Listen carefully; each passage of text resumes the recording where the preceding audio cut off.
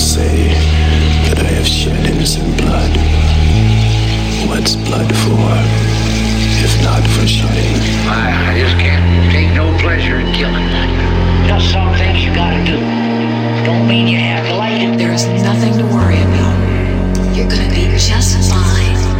I'm your number one fan. Let her get away, Mommy. Don't let her live. I won't, she said. I won't.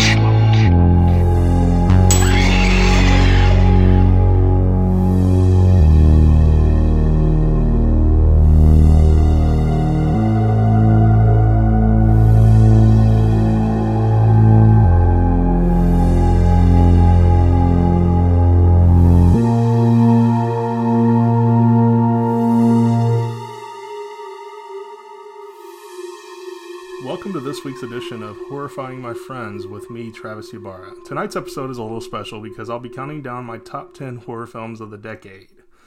So, it getting into 2020, it's always pretty cool to look back into the last decade and to revisit all the stuff that came out and change the world of horror for the better or for the worse. This last decade has been pretty damn good as far as the quality of films overall, with the rise of some new voices in horror, such as Jordan Peele, the Ari Asters of the world, Fede Alvarez, Robert Eggers, Jennifer Kent, and so on. These are some truly unique voices with something to say that isn't totally based on nostalgia. And what I mean by that is, so the previous decade before this last decade, the 2000s, if you will, I think relied a lot on nostalgia. And while nostalgia is good, it's great. You know, we all want to think about how we grew up in the 80s and all this other stuff.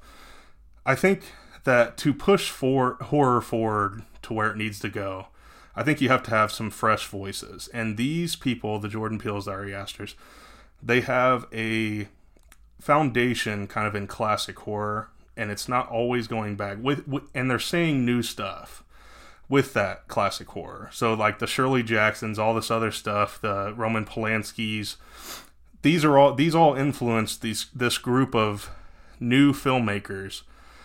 And they're bringing a diverse look to these kind of concepts and pushing horror forward, whereas not going back. I think that's a big thing with like all these nostalgic-based TV shows, movies, all this stuff. They're great, but it's kind of just going back to the 80s, and I think we need to go forward. Let's get down to my list.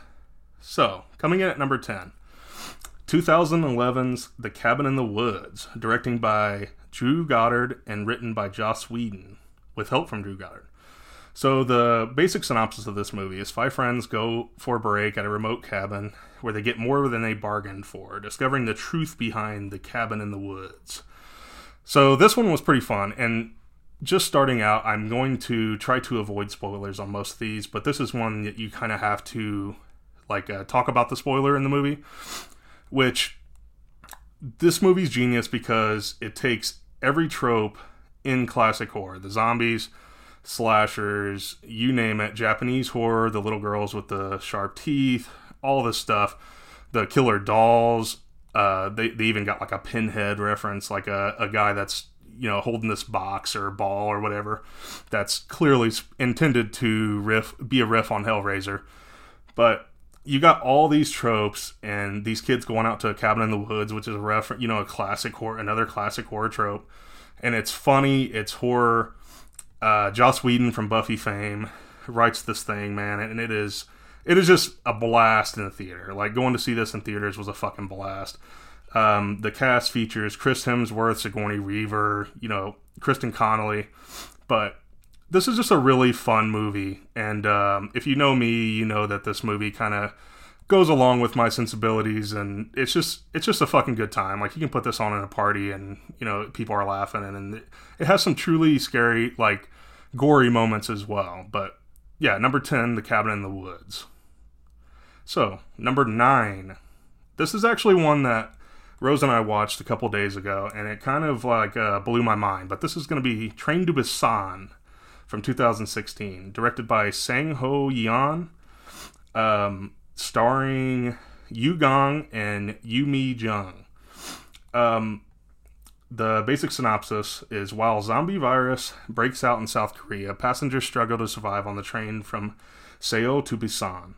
So, going into this movie, I'll be honest, like, I'm kind of tired of the zombie movie, because there's nothing really, there's not a lot of new going on with the zombie movie. Like, you got The Walking Dead, and that's fucking boring at times. Producer Kate laughing in the background. But, you know, like, The Walking Dead, it gets fucking boring week to week. It has awesome, like, you know, effects and stuff like that, but it just loses you, man. But this movie kind of takes the zombie outbreak and it makes it really, really human. Like, I think it does what Walking Dead's trying to do successfully. And you just fall in love with this dad and the girl, and it's playing up like a whole, like the dad and the mom got a divorce. The mom is living in Busan. The girl wants to go with her mom. And the dad is one of, like the heavy worker type.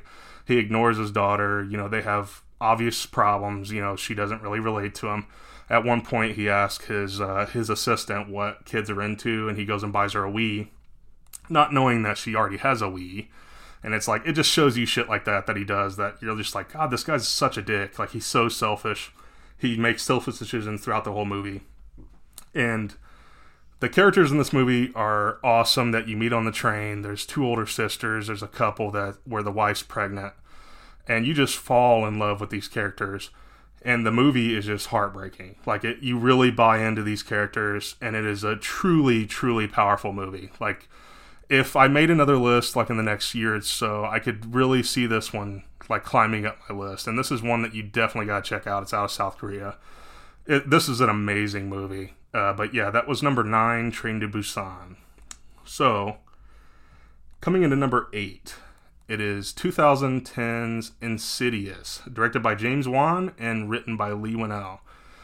So this one, the basic synopsis: a family looks to prevent evil spirits from trapping their comatose child in a realm called the Further. So this one's pretty cool, and this is the first entry of the Blumhouse movie, I believe. I don't think Cabin in the Woods was. I may be wrong about that. But this is the first entry of a Blumhouse movie, and Blumhouse, one of the names that's going to come up multiple times in this list, because they're pretty much the studio that got horror back up to where it should be. And we're not talking about post-horror bullshit. Like, that post-horror is a term that is bogus and tries to basically say that horror movies aren't, like, true cinema. Like, that's basically what it's saying, and that's quite bullshit, as we all know. So enough with the post-horror bullshit. But this is fucking real terror. Like, this is Insidious 2010. Like I said, James Wan, directed by James Wan, written by Leigh Whannell. But Blumhouse was one of these studios that really started the serious shift back to horror taking its rightful place in the box office and in people's minds. And this is James Wan does a masterful job with this movie. There are scenes in this movie that I still remember on a day-to-day basis, like, because my mind's fucked up, one. But just the scene when with the baby monitor, and they run upstairs, and there's a figure in the curtains, like, you can kind of see like a shadow, like, standing within the curtains, or you can see the shadow through the curtains, is truly fucking terrifying. And then the other scene that comes to mind is the lady's taking out the garbage, and you can hear the record player going inside the house, and it's like the tiptoe through the window, that, like, the Tiny Tim song, and him using a fucking Tiny Tim song, and it's showing the little boy, like, dancing. She can kind of see through her perspective, looking through the windows of the house, and you see this little kid, like, just dancing in the house, and the Tiny Tim playing. It is truly, like, it is terrifying. Like, he does a really good job staging these shots with the music, and it's just a masterful, like, James Wan is a fucking beast. But yeah, so that's number 8, Insidious. Okay, number 7, Get Out from 2017, directed by Jordan Peele and written by Jordan Peele. So this is basic synopsis: a young African American visits his white girlfriend's parents for the weekend, where his simmering uneasiness about their reception of him eventually reaches a boiling point. So if I were to make the list of most important horror movies of this past decade, Get Out would be, 1 or 2. Like, it'd be probably number 1. This has, like I said at the beginning, Jordan Peele, these new voices. This is an example of one of those new voices with classic horror sensibilities. You can see Stepford Wives, all this, the Ira Levin, all this stuff just is like Twilight Zone, big influenced on Jordan Peele. He's actually doing the new Twilight Zone on CBS, or I think it's CBS, yeah, the new streaming app. But this thing just is a masterpiece, like especially in the way the state of affairs. It's a powerful movie for the state of affairs in America right now, and also just the state of affairs of the world. It's just a timely movie, and it's probably the most important movie on this list. But I think everybody, this is one, if you have not seen, you need to unfuck that right now and go and see this movie. But that's number 7, Get Out. So next up, number 6, Hereditary from 2018. Directed by Ari Aster and written by Ari Aster. So, basic synopsis. A grieving family is haunted by tragic and disturbing occurrences. So, this is starring Toni Collette, who should have won the Oscar in my opinion. She's fucking amazing in this movie. True grief you can see in this movie from her screaming, all that stuff. She is just so scary, and it's so sad in this movie. Not spoiling anything, but a tragic event happens and you totally feel that, and it is just heartbreaking while all this crazy shit's going on. Like a notable scene for me in this movie was the kid in class, and something's going on. He's getting possessed, or something weird's happening, and the way he like raises his hand in a fucked up way and like looks in a mirror and he sees himself smiling back at himself, and that kind of shit has always fucked me up. But that scene is truly horrifying, and Ari Aster is just like James Wan that I talked about 2 picks ago. Ari Aster just knows how to create tension and like put an image up on screen with an accompanying musical piece and just create tension with these images. Like, it is truly creepy. And Ari Aster is another example of one of these new voices I'm talking about, where the Ari Aster, the Jordan Peele, all these guys are going to be what takes. These guys are not going anywhere, and horror is not going anywhere because of movies like Hereditary, Get Out, Insidious, stuff like this. Horror is not going anywhere, and these guys are the fresh new voices that are propelling horror, into even the new decade. But yeah, that is number 6, Hereditary. So, number 5, The Witch from 2015. Directed by Robert Eggers and written by Robert Eggers. So, the basic synopsis is a family in 1630s New England is torn apart by the forces of witchcraft, black magic, and possession. So, this movie is another movie that it's kind of hard not to spoil it. Slow burn movie. Really harkens back to the like the kind of folksy horror, folk horror is what I would describe it as. It even has like a New England folktale is like the title of this, or however you say it. But this is just like Thomas Tryon's Harvest Home. It's a throwback to these 70s slow burn,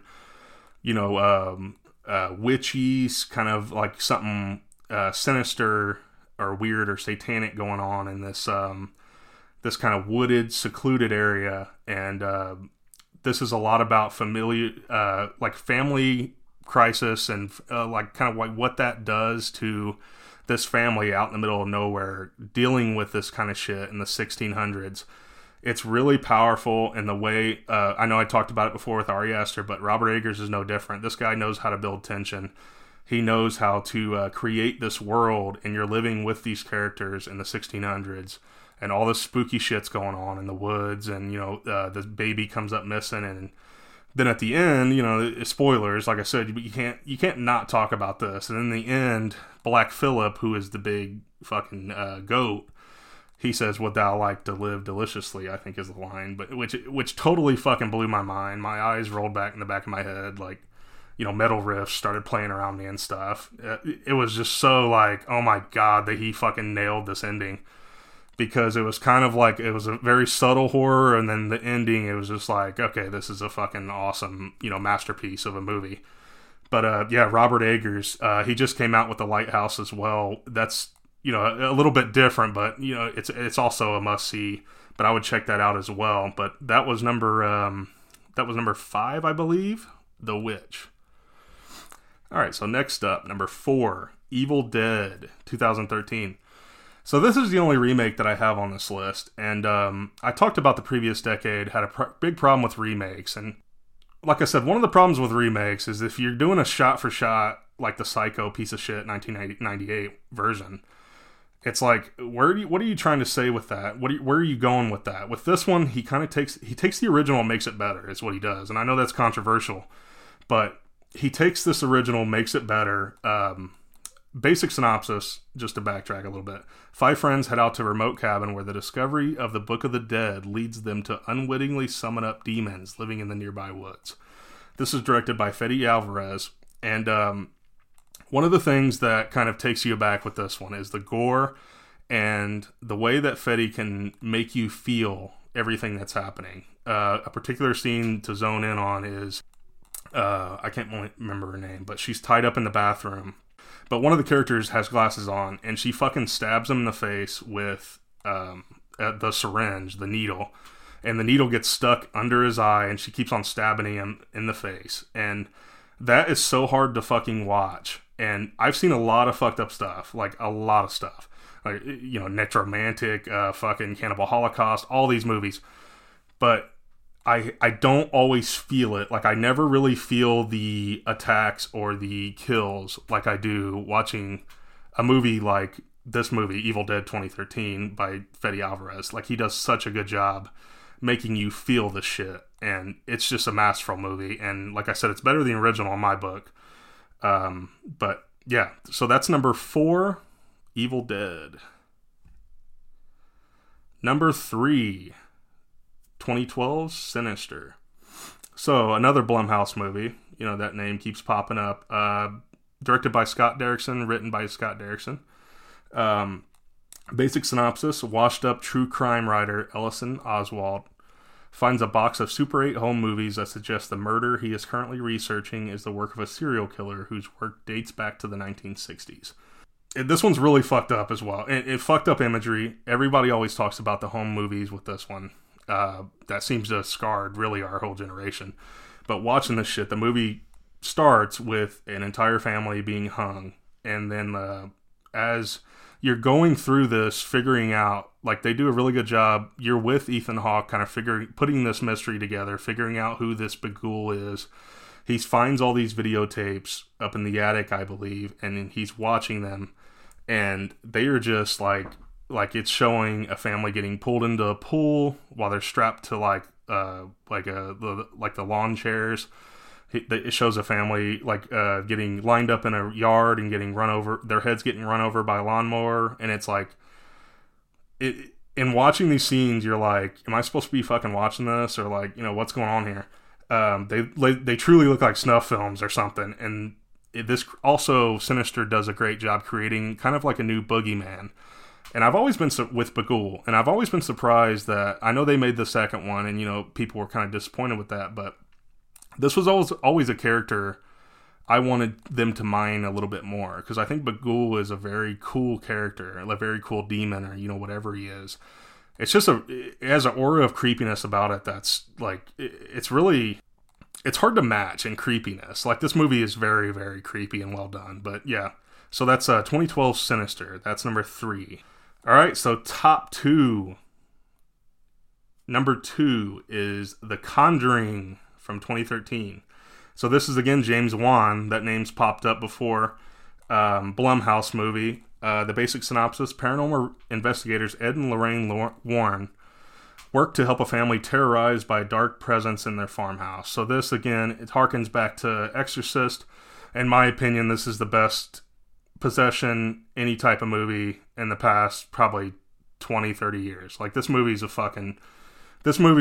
a fucking horror house. Like, going through it, a bunch of scary images. This comes from To get here, though, you had to start with Insidious and stuff. Wan kind of perfected his craft. He started it with Insidious. You know, he was working through, you know, Insidious spawned Insidious 2 and 3, all these other ones.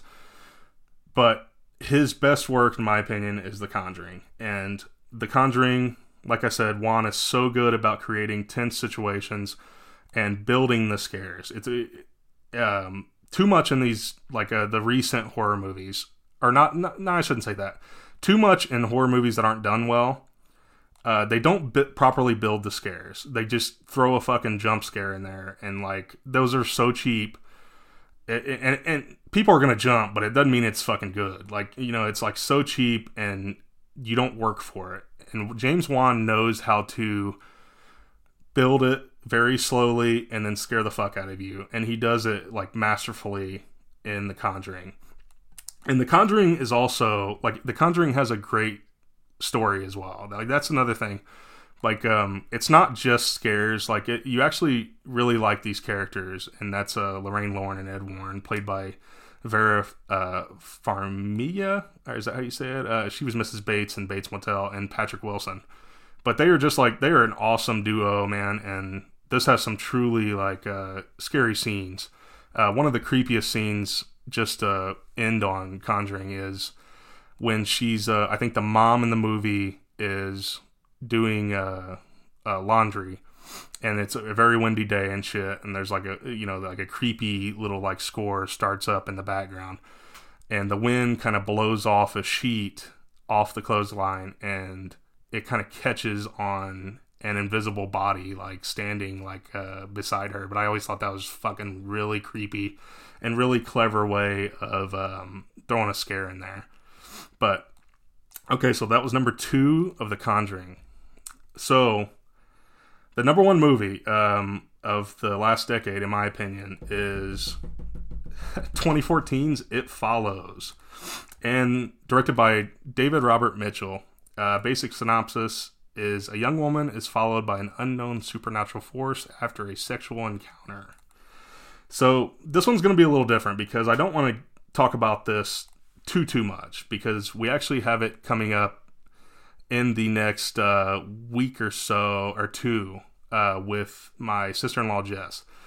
But just some basic stuff on this movie. So this movie, to me, a lot of good horror has several elements, and that's like, you know, a story, and another big element is music. And this movie, like, does a John Carpenter-esque score, like a lot of the synth tones on this movie.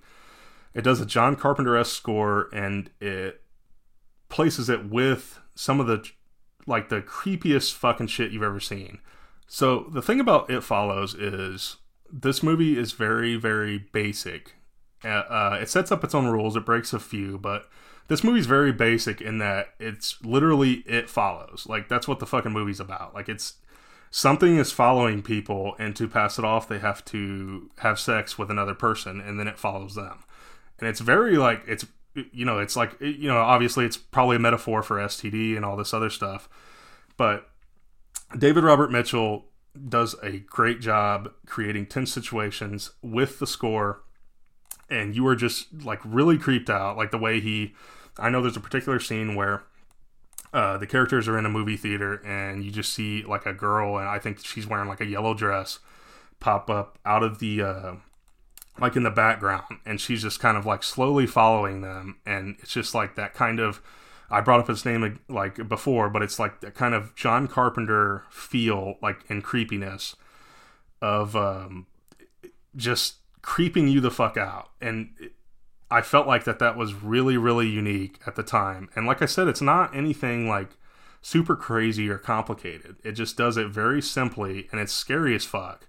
But anyway, we'll dive more into It Follows in a couple weeks. But yeah, that is my number 1 horror film of the past decade, like by far. Like, in compiling this list, I was like, yeah, I listened to the fucking score like probably every week. Like, just throw it on in the background. It's truly terrifying. But yeah, so number 1, It Follows for me from 2014. All right, so after my top 10, I kind of wanted to go through some honorable mentions.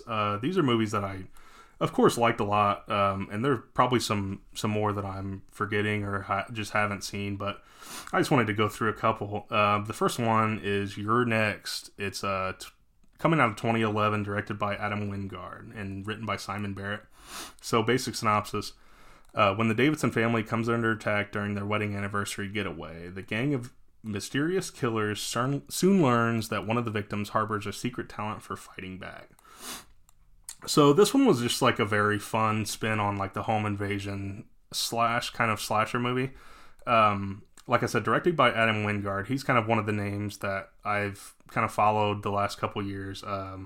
He's worked in TV quite a bit, and he also directed the modern, like the 2015 or something Blair Witch Project, which that's one also that just a sidebar, that's an honorable mention. Like Blair Witch, I thought that was pretty well done. But You're Next is kind of like a home invasion and the final girl fights back kind of stuff. But it's just like a really fun, with some scary moments, some legit scary moments, sprinkled in, and these killers, these home invading killers, like kind of have animal masks, which is kind of like a cool like visual. But yeah, Adam Wingard's You're Next I thought was really fun and worth seeing. The next one would be What We Do in the Shadows from 2014. We're actually covering this. I think this would be next week's episode in 2 weeks, with Katie Kerr, where we detail some vampire movies and What We Do in the Shadows. But yeah, this is the original movie by Taika Waititi, or however you say that. But yeah, it's Viago, Deacon, and Vladislav are vampires who are finding that modern life has them struggling with the mundane, like paying rent, keeping up with the chore wheel, trying to get into nightclubs, and overcoming flatmate conflicts. So this is just like a hilarious fucking movie. More comedy than horror, but, there's fucking vampires, so it's like, okay, yeah, it is horror. But yeah, this is just a really fucking funny movie, and if you haven't seen it, you need to check it out. The part where they're trying to get into nightclubs, and they have to be invited. We get into all that here in a couple weeks, but it's just fucking hilarious. But Taika Waititi is like awesome too. Check out whatever he does, because everything he does is like hilarious. Thor Ragnarok, and he just did what's that fucking new movie that he's Jojo Rabbit or something, where he's like playing Hitler or something, or a Hitler type or something. But yeah, that dude's a genius, man. What We Do in the Shadows and the TV show are both fucking awesome. But yeah, that was the second one I wanted to mention. The third one, The Innkeepers, 2011, directed by Ty West. He's another one that I've kind of watched his career. He's working in TV quite a bit now, but when he does horror, it's very legit. Like House of the Devil, The Innkeepers, The Sacrament. I've liked all these from him, but the synopsis is: during the final days at the Yankee Peddler Inn, two employees determined to reveal the hotel's haunted past begin to experience disturbing events as old ghosts check in for a stay. This is kind of your like the synopsis described. It's your haunted kind of hotel. These characters you really fall in love with. They're awesome characters, but they're kind of checking out all these noises and shit and like all this creepy stuff going on. But it's a really solid like haunted movie. But yeah, check that out if that's kind of your thing. Ty West is a name to keep an eye on too. We'll see if he returns to horror anytime soon. I hope he does. But yeah, The Innkeepers from 2011. Let's see, I got two more. We'll go The Black Swan from 2010, directed by Darren Aronofsky. The synopsis: a committed dancer struggles to maintain her sanity after winning the lead role in a production of Tchaikovsky's Swan Lake. So this movie, we'll have Jess on in a couple weeks, but this movie, as we talked about in the Suspiria episode, it's kind of related. It's kind of that would be like a good double feature, I think, Black Swan and Suspiria, because they're kind of both like kind of ballet dancer movies and stuff. But Aronofsky does creepy shit like really well in this movie, and this movie's just like really atmospheric, and you kind of don't know what's going on. It has like horrifying images and all this other stuff about like swans and I don't know. It's just a good flick, man. Seeing this in the theaters was just, like we talked about on the Suspiria episode, was hilarious because there's like a lesbian scene and like all kinds of stuff in this movie that's meant to like freak you out, and like, you know, there's just a lot of like horrific images and stuff that's really Lynchian and, you know, Argento-esque, and it's just a solid movie, man. But yeah, that's Black Swan. And then one that I actually forgot about and I wanted to mention, at least in my honorable mentions because I fucking love it, was I love the series, was Scream 4. And this was synopsis. Of course, we know Scream, but 10 years have passed, and Sidney Prescott, who has put herself back together thanks in part to her writing, is visited by the Ghostface Killer. So I thought this was a really well, like, return to form for the series. Part 3 is hilarious, but it's not the best. I felt like this was more in line with number 2, and I thought Wes Craven and Kevin Williamson really took the series and kind of returned it to form, and it's, you know, ups and gore and all this other stuff. The killers were awesome. Had a really good, like, you know, funny with the time scheme of like filming stuff and putting it online and stuff like that. I thought it was really cleverly done, but that was one of them that I really wanted to mention because that was a really solid entry into the series. I know some people have problems with it, but it was just really solid. It's a really solid slasher flick. But anyways, yeah, that's my top 10 and honorable mentions. As always, thanks for listening. Remember, you can email us at horrifyingmyfriends@gmail.com. Send us suggestions, take us to task, whatever you want, really. Please subscribe here on SoundCloud or anywhere you get your podcast. And finally, join the conversation on social media. We're at Horrifying My Friends on Insta and Facebook, and at HorrifyingMF on Twitter. That's about it we have for tonight. So thanks, and see you next week.